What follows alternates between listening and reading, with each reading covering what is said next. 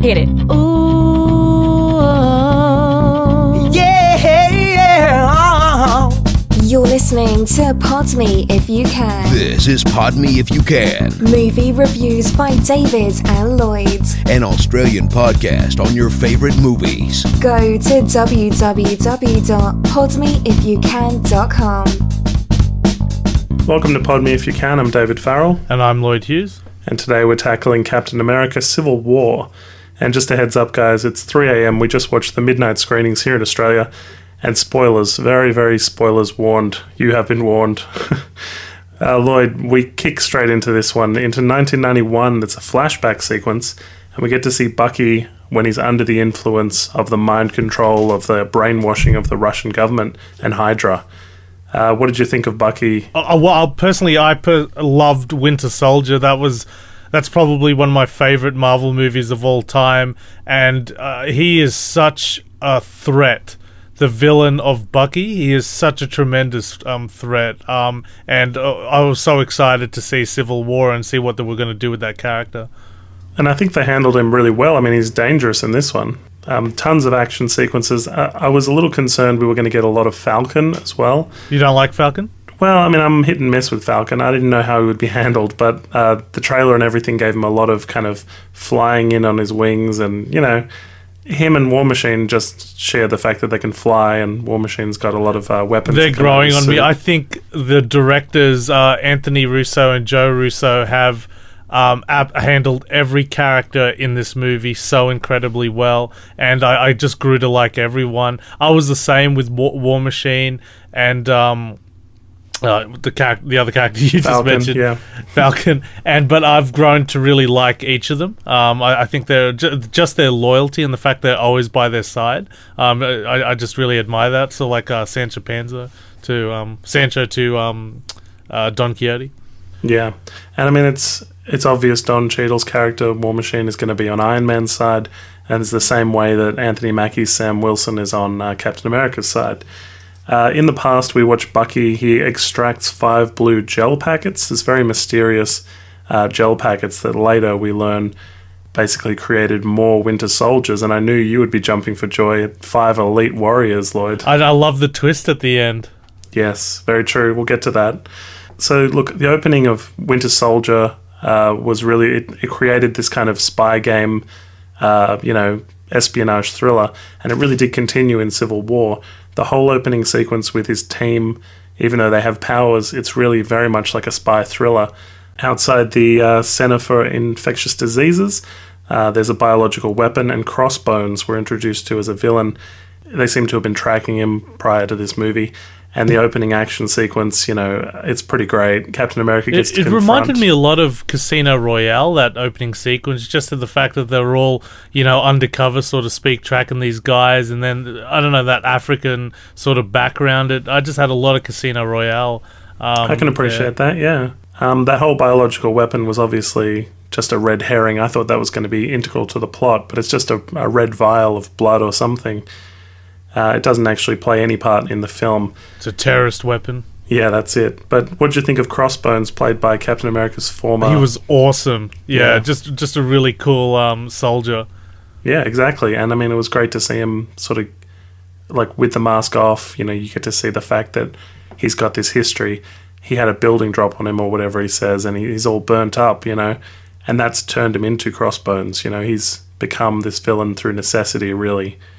We get a kind of his name is Red Wing introduction to Anthony Mackie's little mini Falcon, I guess you could call it. I understand in the comics it's an actual Falcon, but here it does make more sense for it to be like a little remote control kind of deal. Yeah, well, and the sense of humor here was just brilliant throughout the film.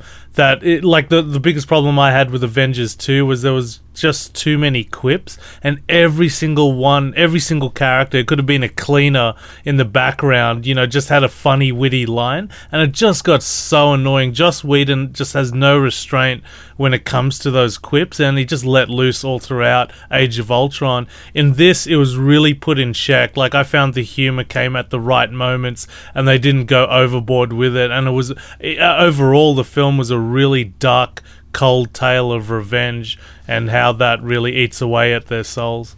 Yeah, and I really enjoyed Scarlet Witch, Elizabeth Olsen's character. I thought there was so much going on behind her eyes.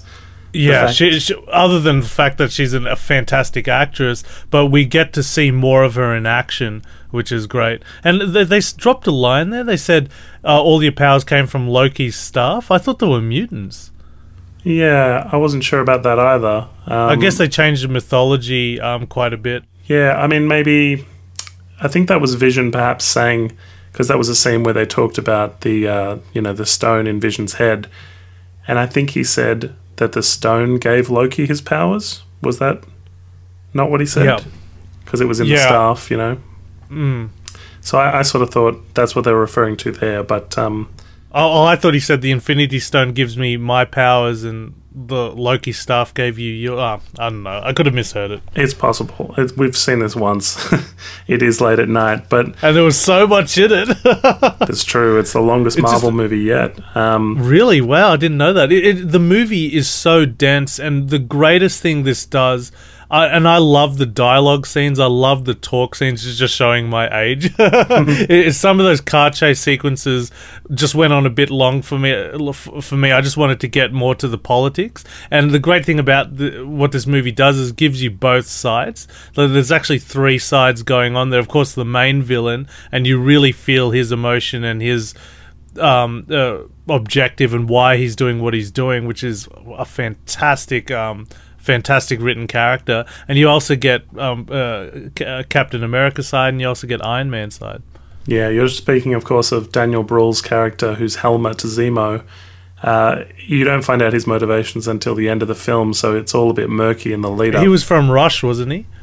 I think so, yeah. Yeah. Why do you keep calling me a rat? A rat is a very smart character.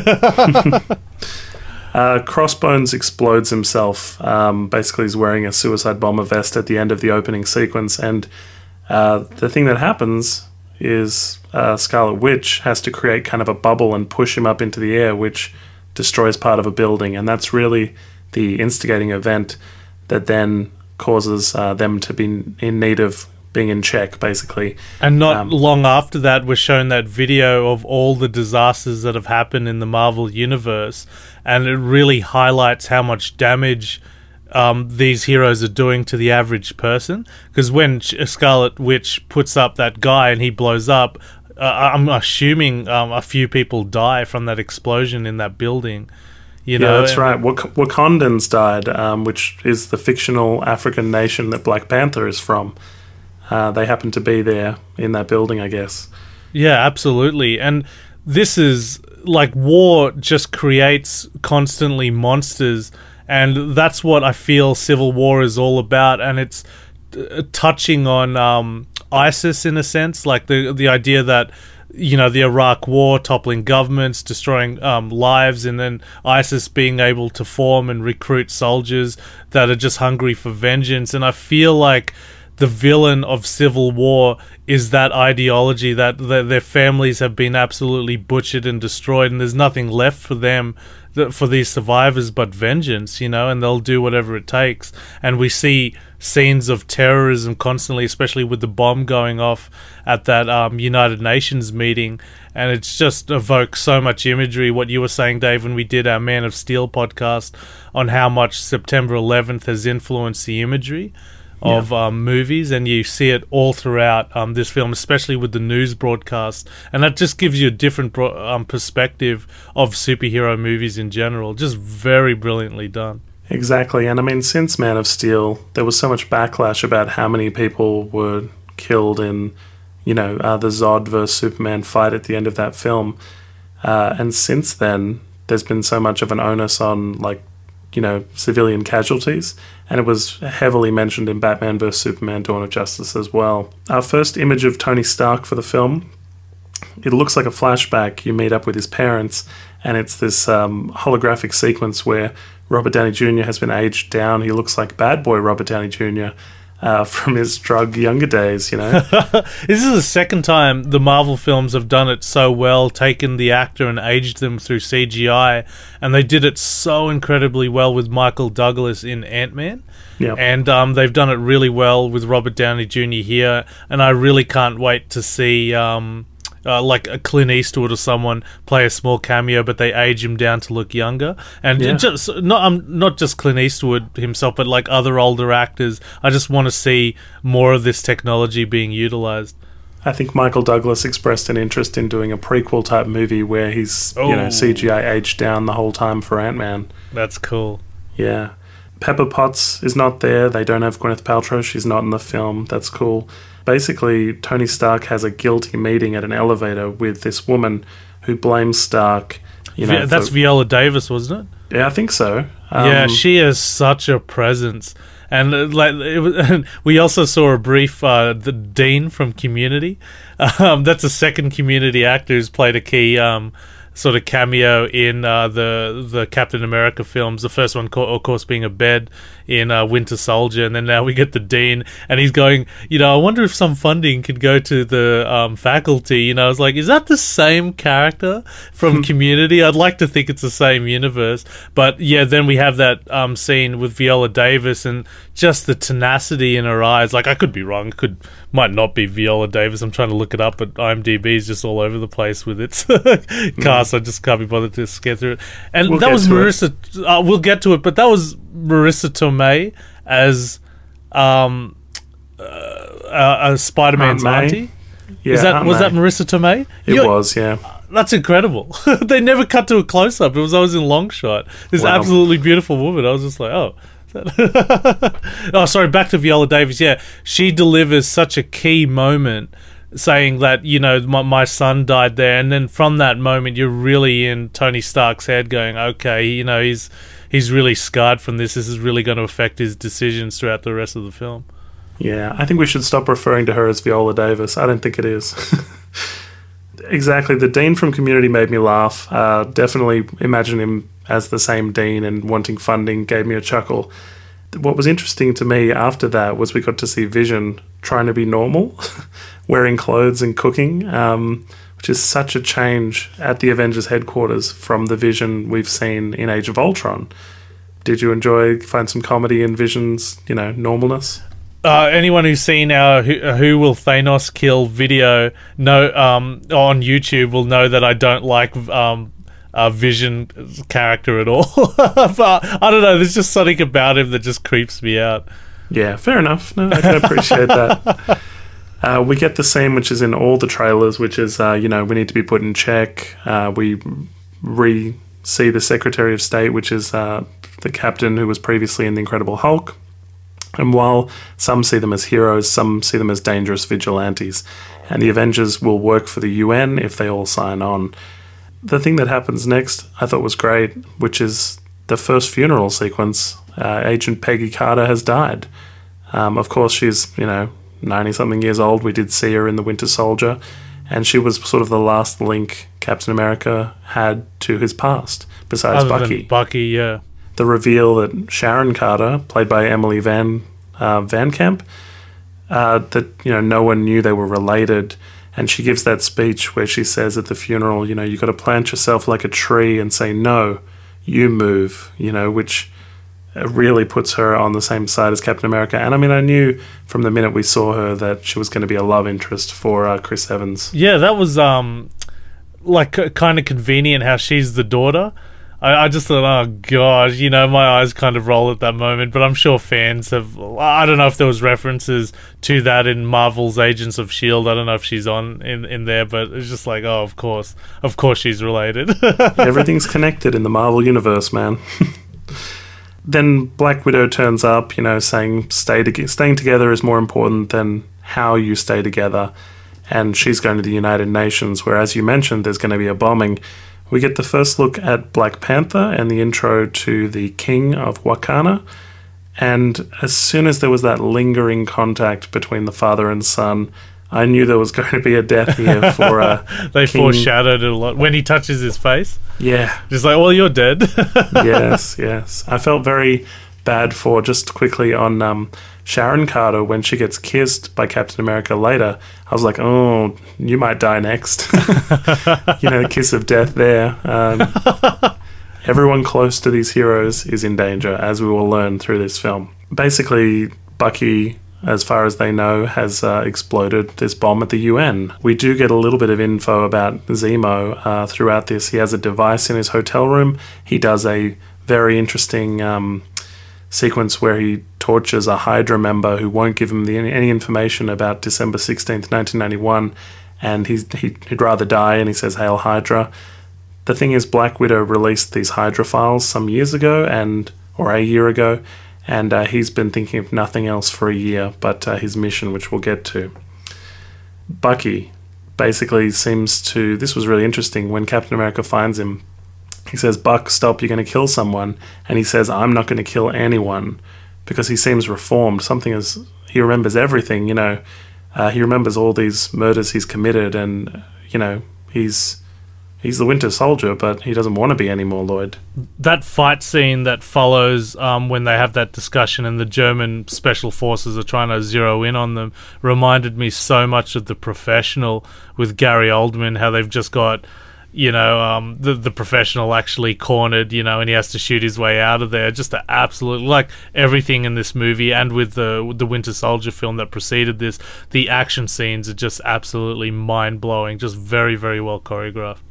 And Captain America's obviously great in a tight space. You know, we've seen him fight in an elevator last film. So. Yeah, that was a great sequence. So in a stairwell this time, it made no difference. He obviously came out on top.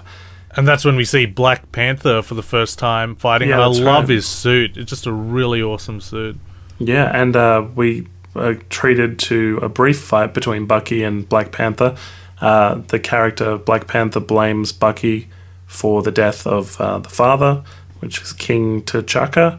And at this stage, it seems like Bucky has exploded the bomb at the UN. He didn't, just so you know.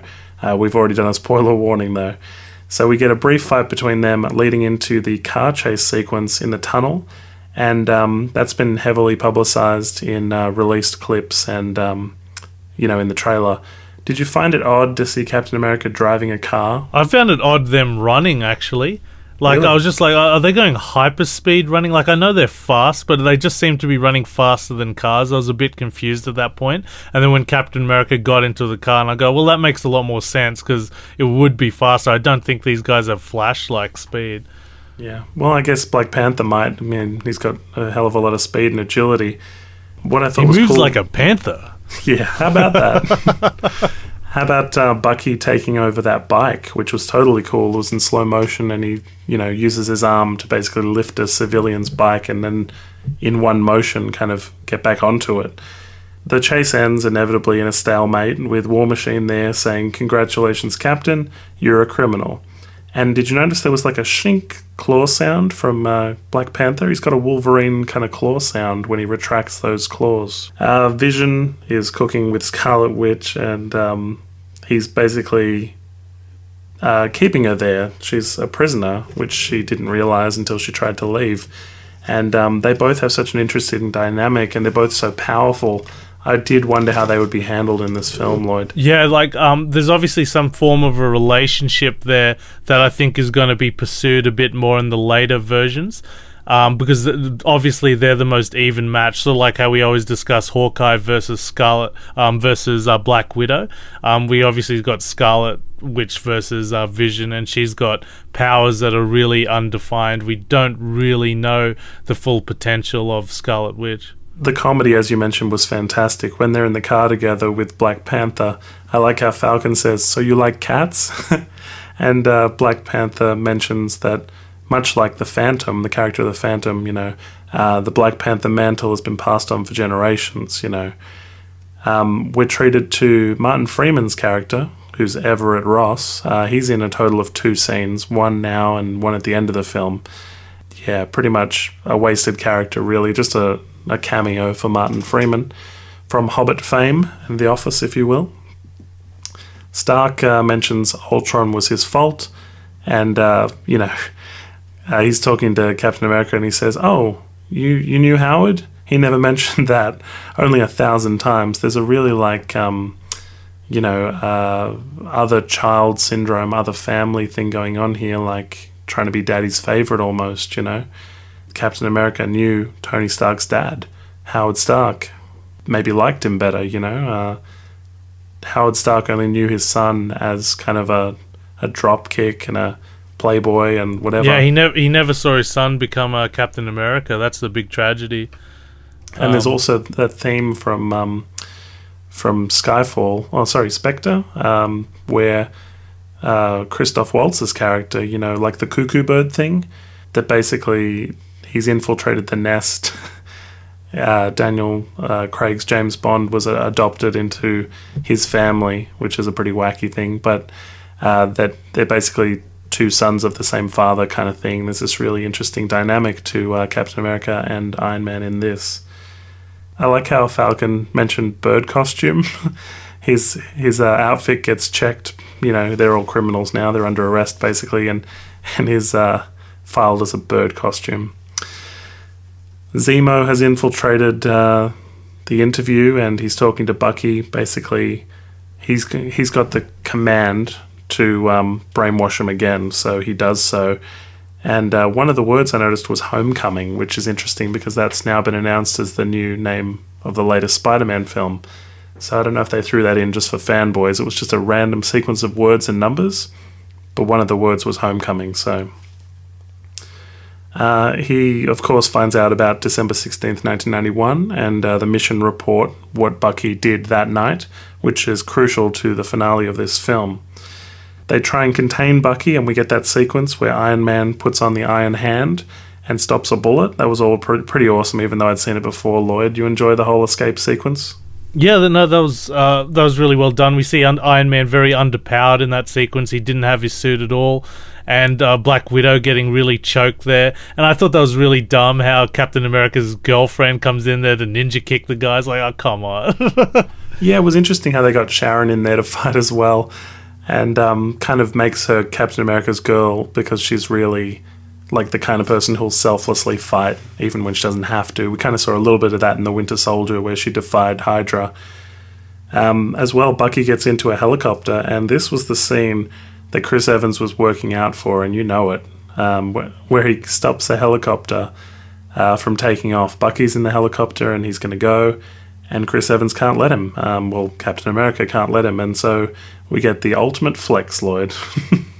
It was interesting, though. The helicopter crashes into a river, and Captain America gets to save Bucky this time. And at the end of The Winter Soldier, it was the reverse, of course. There's sort of shades of Batman vs. Superman here as well. I'll just quickly say spoilers for that if you haven't seen it. Bucky is in the Vice, and he mentions, your mother's name was Sarah to Captain America. And that really made me think of Martha was my mother's name, from Batman vs. Superman, Lloyd.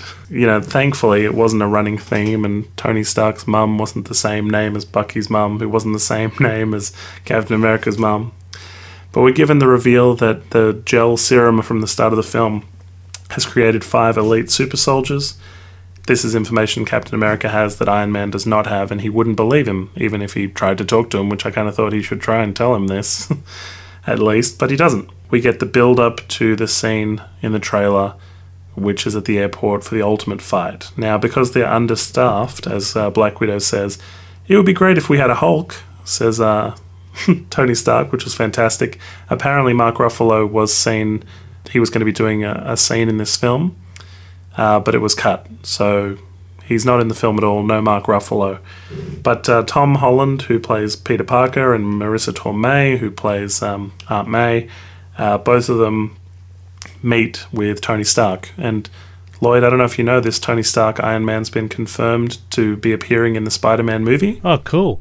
So this relationship they've started in this one, where Tony Stark calls him Spiderling or Spider-Boy and looks at his retro Mac classic and stuff, this whole exchange, everything they've built up here is just setting up for Spider-Man's solo film. It's interesting with this adaptation of Spider-Man how much of Iron Man, Tony Stark has manufactured Spider-Man effectively. He's pretty much given him the money for his suit. Obviously given him pointers to make the webs stronger. I don't know if that was in that, but I was just like, oh, okay, because I always imagined Spider-Man as a self-made person. He manufactured his suit. He's like almost like pretty much a scientist. So it's interesting the direction they're taking it. And also interesting, they showed some footage from YouTube, if you will, where Spider-Man has goggles, and Tony Stark acknowledges that the goggles are kind of dumb, and this leads to us seeing the suit that Tony Stark helps him manufacture, as you mentioned, with the new eyes that seem to be kind of an iris. That's interesting. Did you get the sexual tension between Marissa Tomei and Robert Downey Jr.? Yeah. I do feel like that's going to rear its head, and a bit of a love interest in the Spider-Man It's just interesting film. how they shot that sequence. Like, obviously I recognized the star. I was just like, is that Marissa Tomei? But they never punch in for the close-up. It's just interesting how they cast her, and they just put her as part of the population, part of the cast sort of thing. It's just like equivalent of having there's Michael Douglas in the background. He's one of the scientists. Exactly. I mean, they get great casting in Marvel, that's for sure. There must be very lucrative paychecks as well. Spider-Man's keen on keeping his identity a secret. Obviously, Tony Stark has seen the difference that revealing yourself and saying, I am Iron Man, there's a real difference to his life now. He says, I can't go to Germany. I have homework, which got a big laugh in our theatre. I think the levity of the Spider-Man sequence, really lifted my cinema, because everything beyond this got big laughs for every possible joke. Because there was so much dialogue scenes, I felt some of the people getting a bit bored in my theatre. And at that point, when Spider-Man's introduced, you can feel everyone going, oh, I think that's Spider-Man, and then just the hype and the build-up and the humour, that line just cracked everyone up. Then we get the return of Hawkeye, who's everybody's favourite bow-wielding human. He arrives to save Scarlet Witch from Vision's capture, or, house arrest, and asks, what are you doing here? And he says, disappointing my kids. Of course, we met his wife and kids, excuse me, in the last film. So, in Age of Ultron, and he was effectively retired. So, he's back, and obviously it's an important cause. Captain America's brought him up to speed. Did you like Scarlet Witch, how she had to push Vision? You see her pushing him to the ground, and then she shoves him down 40 floors. Yeah. That's just a sampling of her power. I'm still confused of how much power Vision has. He seems to be, almost to be transparent. He could just go through people, and he has laser coming out of his out of that stone on his forehead. I'm still not quite sure exactly what he can do, but obviously he's very powerful. Vague on his powers, but certainly very powerful. The Captain America recruitment was great. Bucky sitting in the car seat behind Falcon. He says, can you move your seat up? And Falcon goes, no. Huge laugh from my audience. Yeah, no, that was probably the funniest scene in the movie. But then Captain America kisses Sharon Carter, presumably, and they're both nodding in the car, Bucky and Falcon, which got a huge laugh. I thought it was hilarious. Just about time, there's that sense of Captain America not being very good with his love life too. Ant-Man, of course, appears, Scott Lang, who, hilarious, lots of good laughs from Paul Rudd. He's kept it very light in this film. I did wonder if Wanda had any other clothes, because I feel like you only see Scarlet Witch in the same outfit all the time. Did she have that red leather jacket in Age of Ultron? I can't remember. Yeah, I think she did. Shouldn't they give them all uniforms like in X-Men? Yeah, well, maybe one day if they become really under the control of the UN, maybe that's what they'll do. I love the airport line where he said, isn't it so weird how you run into people at the airport? Which, of course, leads to Spider-Man's reveal from the trailer where he takes the shield. It's such an awkward sort of scene, Spider-Man doesn't know when to shut up, which is great. And then we're paired off, Widow fights with Ant-Man for a little bit, which was hilarious. Ant-Man thought he was going to take on Black Widow and didn't know what he was in for. Black Panther fights... who does he fight? I think he fights the Winter Soldier. I think he fights Captain America as well. He scratches his shield, certainly. Spider-Man gets to fight both Bucky and Falcon and sort of holds his own pretty well. Everybody's got a gimmick was very funny, which is what Falcon yells at Spider-Man as well. He's able to use that little Red Wing sort of Falcon robot again. Bucky says, couldn't you have done that earlier? And Falcon just says, I hate you, which just creates such an interesting dynamic between the two of them. they're both kind of the best friend of Captain America, which is great. I found Scarlet Witch kept saving people, you know. Hawkeye was fighting Widow and he was holding back because he didn't want to hurt her. And so Wanda sort of intervened and threw her across into some car or something. And when Bucky's fighting Panther, Captain America's fighting Spider-Man, she's sort of right there to sort of help out, you know, make sure things don't collapse. What was Vision doing? I don't really know. He sort of seemed to arrive late. I thought he was there from the beginning. Oh, I could be wrong. No, look, it's entirely possible. He seemed to just be hovering above, not getting distracted at the start anyway. The scene with Captain America vs. Spider-Man was great. You see that in so many video games, and the fact that they both related to each other based on one was from Queens and one was from Brooklyn, you know, they're both New York guys, and so there was kind of a nod to that as well. Ant-Man getting in Iron Man's suit I thought was fantastic. It's the thing you want to see happen because you know Ant-Man can get in there.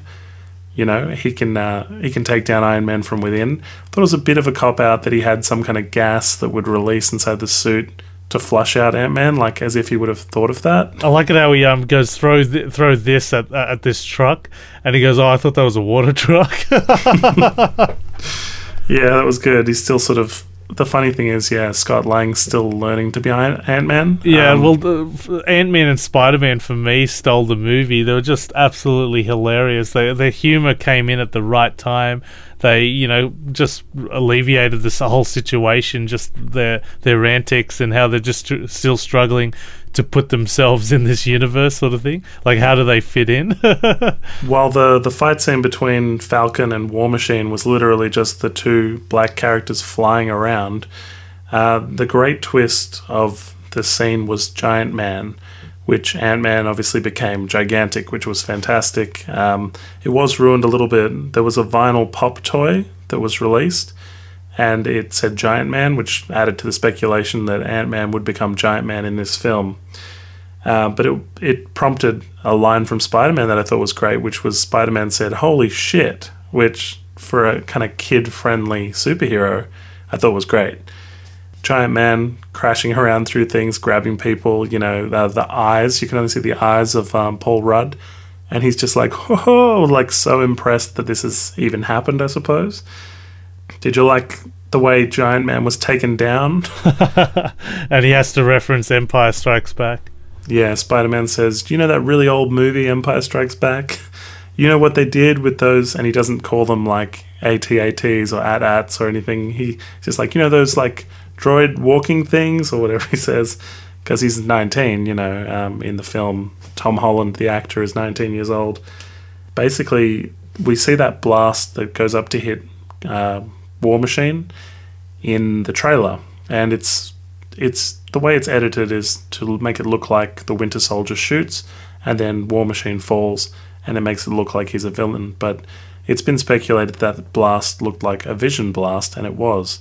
Vision shoots from very far away, aiming for Falcon, and hits hits War Machine, who starts falling to Earth, and basically Iron Man has to save War Machine, or head down and see if he's alright at least, which allows the Winter Soldier and Captain America to escape. Black Widow assists in their escape, which, as Iron Man says later, is, you know, must be hard not being a double agent anymore, you know, sort of he focuses on that.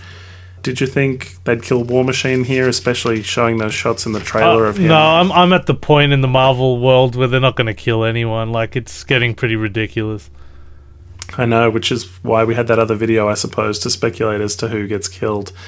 Vision says he was distracted, and basically War Machine has got some kind of paralysis. You know, he's in rehab at the end of this, trying to walk again. It's revealed to Tony Stark that Helmut Zemo, in a kind of little exposition video from his new Jarvis, which is Friday. So he's got a female voice. It's like his girl Friday, who's his new computer operating system. Everything's revealed about the chamber and the 5 frozen elite people who are there, and we see Baron Zemo going to presumably release these 5 elite soldiers. So there will be 5 people as strong as, if not stronger than, the Winter Soldier. We see this water prison where everybody gets kept. Hawkeye's been captured, Wanda's been captured, Sam, as well as Ant-Man, Scott Lang, And they have this, like, Hawkeye and Iron Man have this exchange. And right before Ant-Man tries to have an exchange with Tony Stark, and then he says, "Who are you?" Which is fantastic. Tony Stark's never met Ant-Man, so we head to this final compound. All the while, Black Panther seems to be following in a plane and following. They didn't give him a lot to do in the third act. He's just kind of there, isn't he, Lloyd? He doesn't fight anybody, and he just sort of... He's there to basically talk to Zemo in the final scenes. Yeah, I think he just saw it. It's not his business. Yeah. He just strikes me as a character that's smart enough. He saw what was going on, and the moment that video was played revealing that the Winter Soldier did kill, like Bucky did kill Captain America's parents, it's just like, all right, I have no right to step in at this point. And I think he just left it. I don't think it's a case of like the writers were being lazy with him. I think that was a very intelligent strategy. As you said, and I think you just said Captain America's parents, there was a video that shows Bucky killed Iron Man's parents. In 1991, he was responsible for the car accident that ultimately kills, and then he beats to death both of Tony Stark's parents. That big reveal in the third act is what Zemo wants. That's his evil plan. He wants to turn Tony Stark against Captain America and have the heroes kill each other because his entire family, Lloyd, of course, have been killed. You thought that was a great motivation for him? Yeah, absolutely. That's the brilliance of Captain America, is that it foreshadows... Of course, the whole thing's a civil war, and that's what the whole film's about, but the film seems to foreshadow these 5 elite assassins that are going to emerge for the third act, and I just thought, my gosh, how are they going to do this? We're so exhausted with that massive 17-minute fight scene with the Avengers fighting each other, and then the moment I saw the bullet holes in each of those assassins, that this guy, Daniel Bruhl's character, did not... he just shot him that was not his intention at all. It was just for them to lure them in one small place and for them to fight each other. Is just an absolutely tremendous climax. And we see, and the landscape, the set piece they use in this is just that winter landscape, just that revenge, the cold heart of revenge has really consumed a lot of the characters here, and Black Panther realizes it, and I kind of wish he allowed him to pull the trigger and allow Zemo to kill himself, but I guess the Black Panther didn't want him to have such an easy way out, but I was kind of hoping he'd just give him that chance, because he gives such a good reason for why he's doing what he's doing. The Avengers have created these monsters, these people that are just out for vengeance for what they've done to their families, the people that they've killed in the crossfire. It's just an ugly thing, any kind of war. And they got one of the best actors to play this character, Daniel Bruhl. I think he just did a excellent job. And the interesting thing about the choreography throughout this whole movie, the action scenes are just absolutely tremendous, but you also got this small layer of like a Cold War underneath it. You're constantly getting scenes of people like dead in bathtubs, you know what I mean? Like that guy, like I thought he committed suicide, was obviously somebody being strangled, like obviously Daniel Bruhl's characters killed him. And then we get other scenes of that torture-like sequence where the water is just floating up. Like, it isn't very kid-friendly, those scenes, yet the action sequences where the Avengers are fighting each other are kind of kid-friendly, if that makes sense. Like, people are being thrown through airplanes and trucks and everything like that, but they can still get up and go, oh, there's 2 layers there to the violence. One, of course, for actual people that really suffer, the moment a bullet flies at them, they will die. And, of course, the Avengers, which they can take considerable amount of damage. But nevertheless, both those action sort of styles mesh really well. The brothers did an incredible job putting them together in this movie. As you mentioned, Zemo's there at the end with a gun, and Black Panther watches him and stops him from committing suicide. Says, the living aren't done with you yet. On the inside of this compound, though, the fight is going on between Captain America and Bucky and Iron Man, and it's very much a fight to the death, because Captain America did know that this is how Tony Stark's parents died. And that kind of betrayal has really set Iron Man off.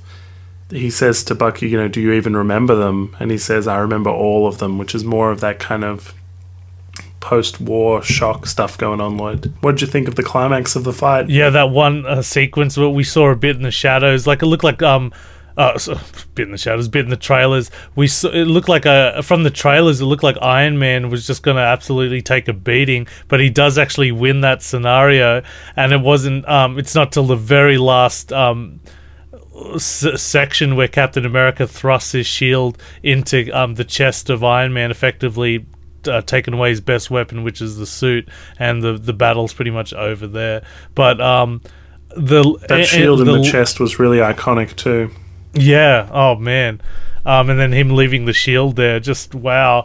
But Zemo's character, what he says, like, has my plan failed? You know, and did I fail? Yeah. Yeah, he goes, really, it hasn't. I just love it how he has no superpowers. This guy just kills the 5 top assassins that this film, like, you think is going to build up to a massive showdown between these 5 super assassins, but it isn't. That wasn't the point of the film. The point of the film was, you know, this is I'm going to turn you against each other, and it really has scarred them, I feel. And I hope it that this sort of idea sort of weaves its way in through the rest of the Marvel stories as we build to Infinity War. The last sort of thing Iron Man gets to say to Captain America is, you know, that shield doesn't belong to you. My father made that shield, so he drops it. Which makes Captain America drop the shield, and it's got those scratches in it from Black Panther from earlier. Does he want to take the steroids back as well? He probably would if he could. This kind of fracturing is, of course, what we predicted, that the team would split and then need to regroup for Infinity Wars later in parts. You know, you've got 2 parts of Infinity Wars, so you've got to see how powerful Thanos is and then basically reform the Avengers to ultimately defeat him. Rhodes is rehabbing, and Stan Lee's cameo in this film, he comes up as a FedEx man and he says, "Are you Tony Stank?"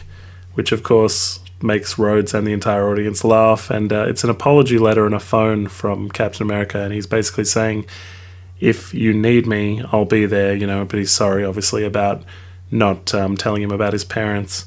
It sort of shows he's going to break everybody out of prison, you know. The final shot of the film is him approaching, Sam, who's been locked up, or they've all been locked up, and he's going to let them out, basically. And is, like, William Hurt going to be, like, the new villain? Like, you know, like, that's a little bit of a foreshadow there, maybe? Maybe, perhaps. It's kind of a temporary retirement, I feel like, for Captain America. I feel like you can rest the character for a while now. You know, Chris Evans doesn't have to get burnt out being Captain America. We did totally gloss over the fact that Bucky gets his arm ripped off in that fight sequence as well, which is as close as somebody comes to dying. Besides seeing Tony Stark's parents die on screen, as well as Peggy Carter, who dies off screen and you go to her funeral, no one dies in the film, but Bucky does lose his metal arm, which kind of renders him useless as a hero. So they literally freeze him in carbonite. That's right. The mid-credits scene, we're almost at the end now. The mid-credits scene involves a one-armed Bucky sitting in what we presume is Wakanda, because Black Panther's there and he's provided a facility. Captain America's there and he says, "Thank you for this. If they find out he's here, they'll come for him." And basically Black Panther says, "Let them try," and it shows this kind of statue of a Black Panther outside before cutting to the rest of the credits. Of course, there is a post-credits sequence as well, and it's Tom Holland, who is with, his Aunt May, Peter Parker and Aunt May, and basically she's like, "Who hit you?" And, he says, "The guy was huge," which refers to Giant Man in the fight earlier. And it shows this great wrist cuff that's shooting like a red holographic light. And it's the advanced tech that obviously Tony Stark has provided, like as a thank you for helping and, as an ongoing kind of development into him being a superhero. And the final text said Spider-Man will return, which doesn't tell us whether or not Captain America will return. I'm assuming he won't be back till Infinity Wars. Next we have a Hulk and Thor. Hulk apparently is going to be in Thor 3. And there's a Spider-Man to look forward to. There's a Black Panther movie and a Doctor Strange movie on the horizon. There's a lot going on in the Marvel Universe, Lloyd. Did you see Civil War in 3D, Dave? I didn't, mate. You're the only one. I saw it in 3D, and it was not worth seeing in 3D. The only thing great about the 3D were the big, massive titles saying where we were, like 1991, and then in Berlin, Vienna, all the titles coming up. That was the only thing that was really grand about the 3D. And, of course, Scarlett Johansson and, of course, the beautiful Scarlet Witch. But the 3D wasn't that great. I saw it at Hoyt's, and they gave us a free limited edition Civil War poster, which was really cool. My cinema wasn't packed much, but I think there was a lot of people lining up. I think they all went to the non-3D version. For me, it was a relatively full cinema. Those big title cards you mentioned reminded me of like Ocean's 11 or Ocean's 13. I thought that was so unnecessary. I just thought, I know, just show a landmark and we get it, Yeah, they were rather large titles, but the other thing that reminded me of Ocean's 11 was Basher, who's played by Don Cheadle in Ocean's 11. They use a pinch, which a pinch is like a bomb, and it's like an electromagnetic pulse. Yep. And they used it in this as well. Baron Zemo was hiding like a pinch that knocked out the electronics temporarily. Yeah, so just a quick nod to Ocean's 11 there. And I just want to correct myself. It's Alfre Woodard who played who I thought was Viola Davis at the beginning of the film. She was fantastic in Star Trek First Contact. I think she delivers a very key scene which got Captain America really emotional about young people dying and the effects that the Avengers have had. And we see a little bit of how much he cares for Spider-Man when he says, no, you're it, kid, you're out, okay, just sit down, you're out of the fight. He doesn't want him getting hurt anymore. And I don't know if in the Spider-Man spin-off we're going to see a little bit more like a father and son thing maybe there. I'm not too sure, but that was a little interesting element there to Iron Man. Yeah. And I knew it wasn't Viola Davis as well, just because she's in Suicide Squad, which that's DC. what I was thinking. I was like, there's no way she's in both, but I was like, maybe it's Viola Davis. And that's what threw us. Look, thanks very much, guys, for listening. You can obviously find more from us at podmeifyoucan.com. And stay tuned to the website and to the podcast. We're going to cover X-Men in the coming month, and probably many more of these Marvel DC films. Hit it. Ooh.